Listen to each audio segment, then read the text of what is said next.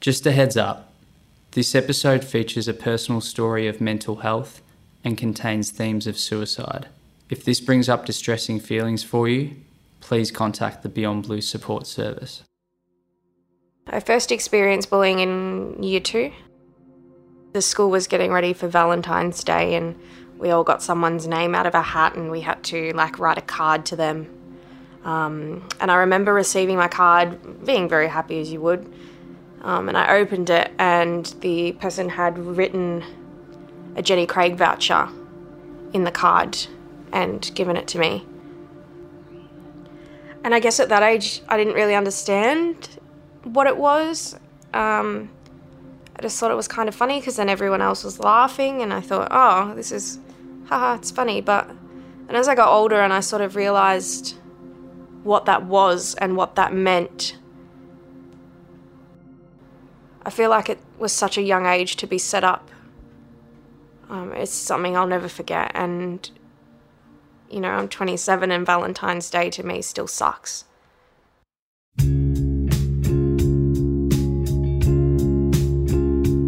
Welcome to Not Alone. Incredible stories from everyday Australians talking about their mental health to help you with yours. This episode is about bullying and the scars it can leave you with long after it stops.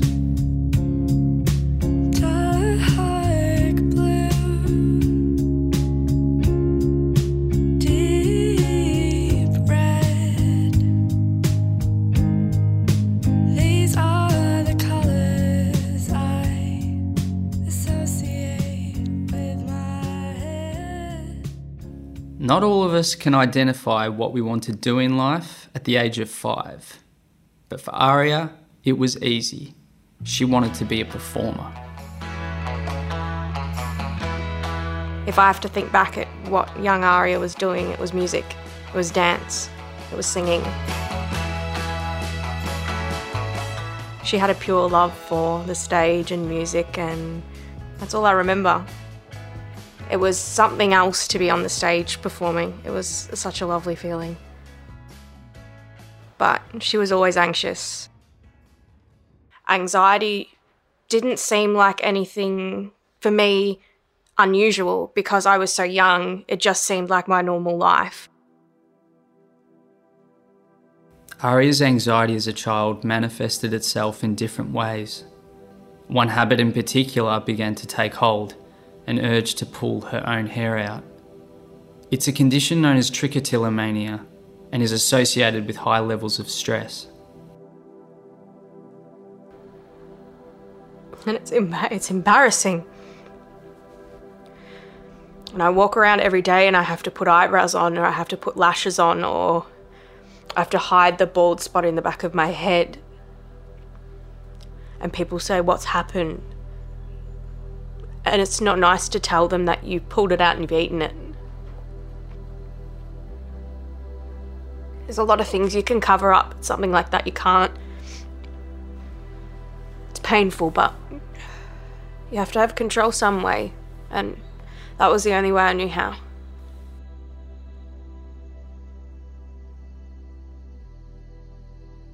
That first instance of bullying that you heard at the start of the episode in grade 2, unfortunately, that wasn't a one-off incident.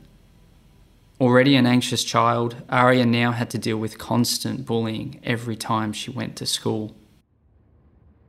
It was mainly verbal bullying, which I hate to say was a bit more tolerable than physical bullying. I mean, you learn to tune it out, you learn how to sift through the voices and what people are saying to you. But it did become more personal with my weight, my appearance, picking on my chins was the main one, where's your neck gone and things like that. There was often times where I was called pregnant just because of my size. And I was a short kid, I was a chubby kid. I'm not going to lie about it, but there's never a reason to describe someone in that way to their face, behind their back, online. It's never okay.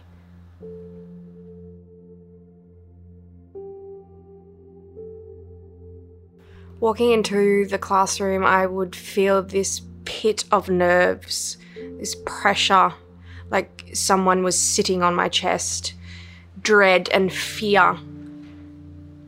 You want to cry and you want to hysterically laugh at the same time, but nothing comes out, and it's just you numb, staring into a room of people that you don't know who's going to say what or who knows what or who's spoken to who. It's frightening, and when you do it alone is the most painful experience that I've felt. It feels like it will never end. I went to high school. That's when the physical bullying started. So I went on a bus every morning, every afternoon. It was a 45-minute bus trip, and that was hell. There's no escape on a bus. You have to sit on that bus for 45 minutes with these people that hate you, that would do anything to see you cry.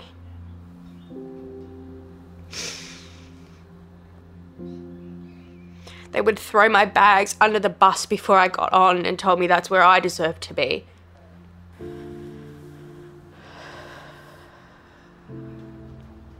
I understand that the people who did these things have issues of their own, but when you're going through it and at the time, those words don't mean anything.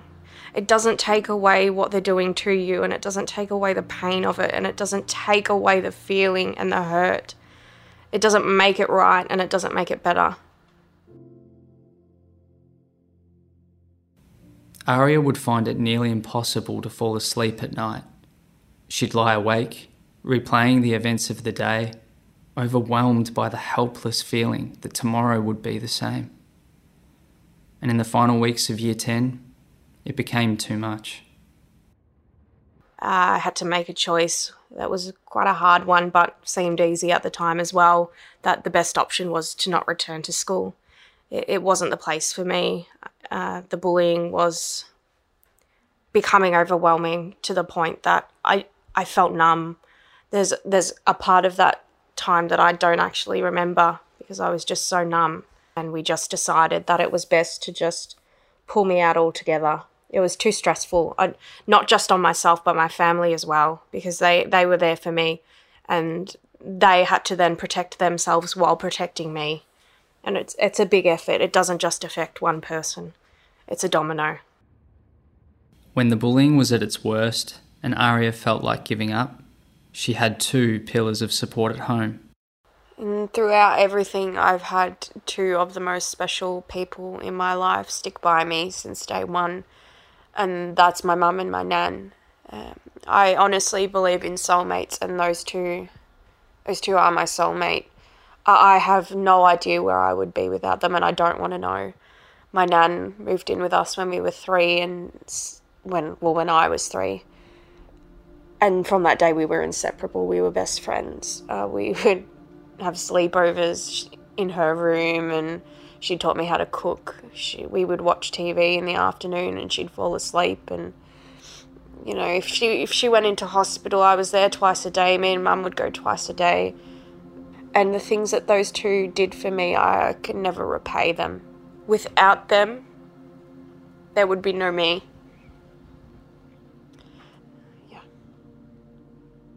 Aria felt lost. Without the daily routine of school, yes, the trauma of bullying had been removed, but so too had her dream of performing. That next year, she rarely left her room. A sense of emptiness took over, and she couldn't see a way out. My purpose up until that point was school and performing arts, but now that I'd left, I didn't have music classes, I didn't have acting classes. I had no reason to get up in the morning. So I decided at that point that I didn't deserve to be here anymore. I started to sell all my belongings and give them to friends. I made notes for my mum and my nan and the people that I loved, just explaining the situation.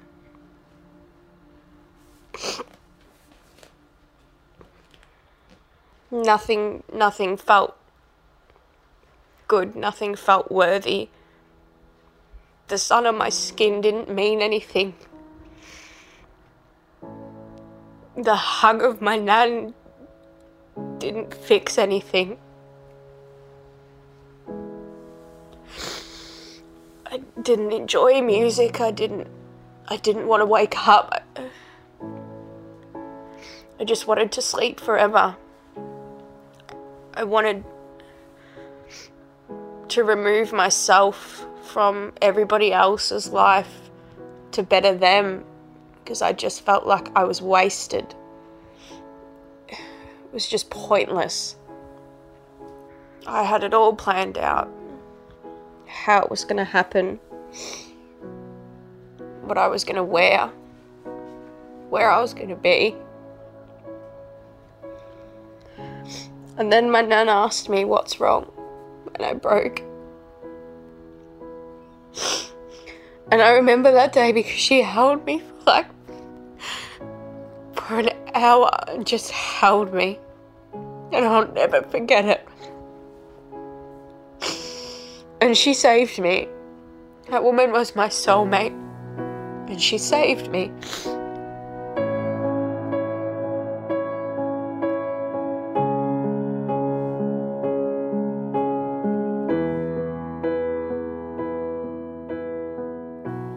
Aria's nan didn't have the answers, but that didn't matter. What mattered was that she was there. In her arms, Aria didn't feel so alone. And though her nan passed away a few years later, Aria has a memento that ensures she's never far away. Me and my mum and nan would often watch movies together, and one that really drew my nan in was The Help. So I've actually got the words, "You is kind, you is smart, you is important," tattooed on my neck. And she would often, when I'd come home upset or from school, she'd often hold me and say those words. It's special to have those there, that when I feel like I can't keep going, or things are getting tiring and, you drop your head. And I remember that part of my body is towards the sky where she is now. And I know she'd have her hand on the back of my neck saying, "Come on, let's just keep going. You've made it this far. Let's go."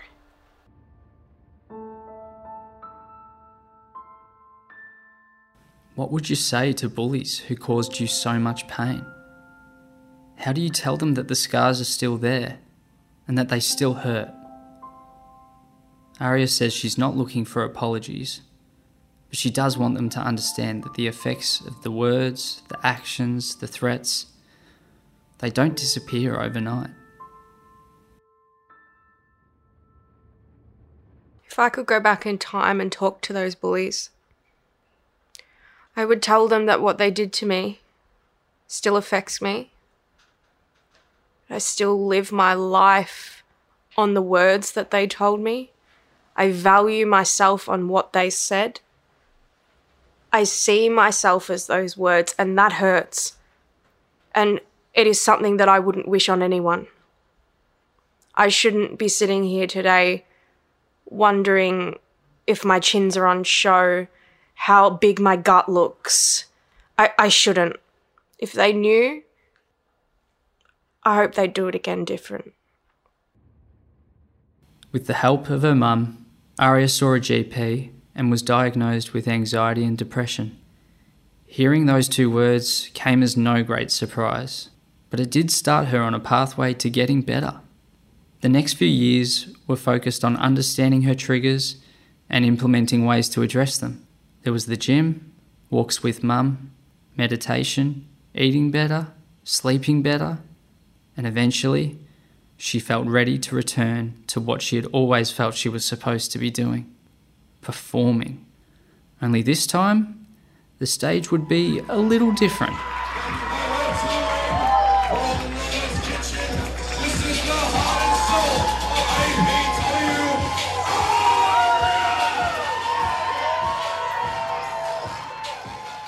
Aria had always loved watching wrestling on TV. Eventually, she gathered her courage and went down to a local wrestling gym. It was gritty, full of oddballs, and an old trainer named George. She loved it. After years of feeling like the world had no place for her, Aria finally felt a sense of belonging. George! Yeah. Oh, I missed you. I miss you too. Your holiday. I thought, this place is cool. This looks like somewhere I belong.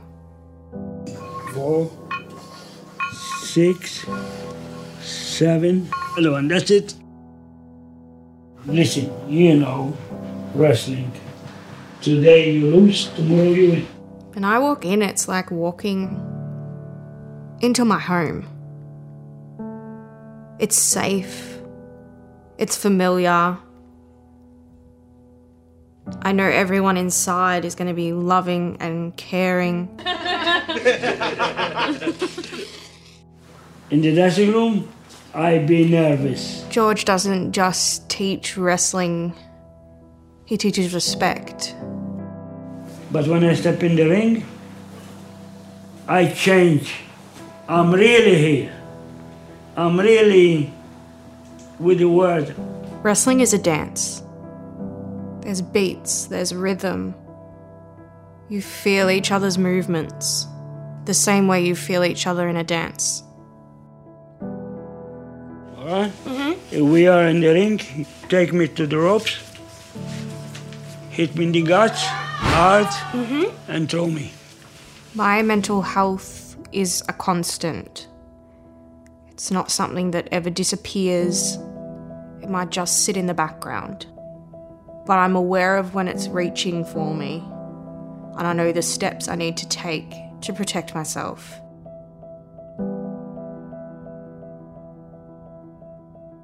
It is a constant in my life, but it is not who I am.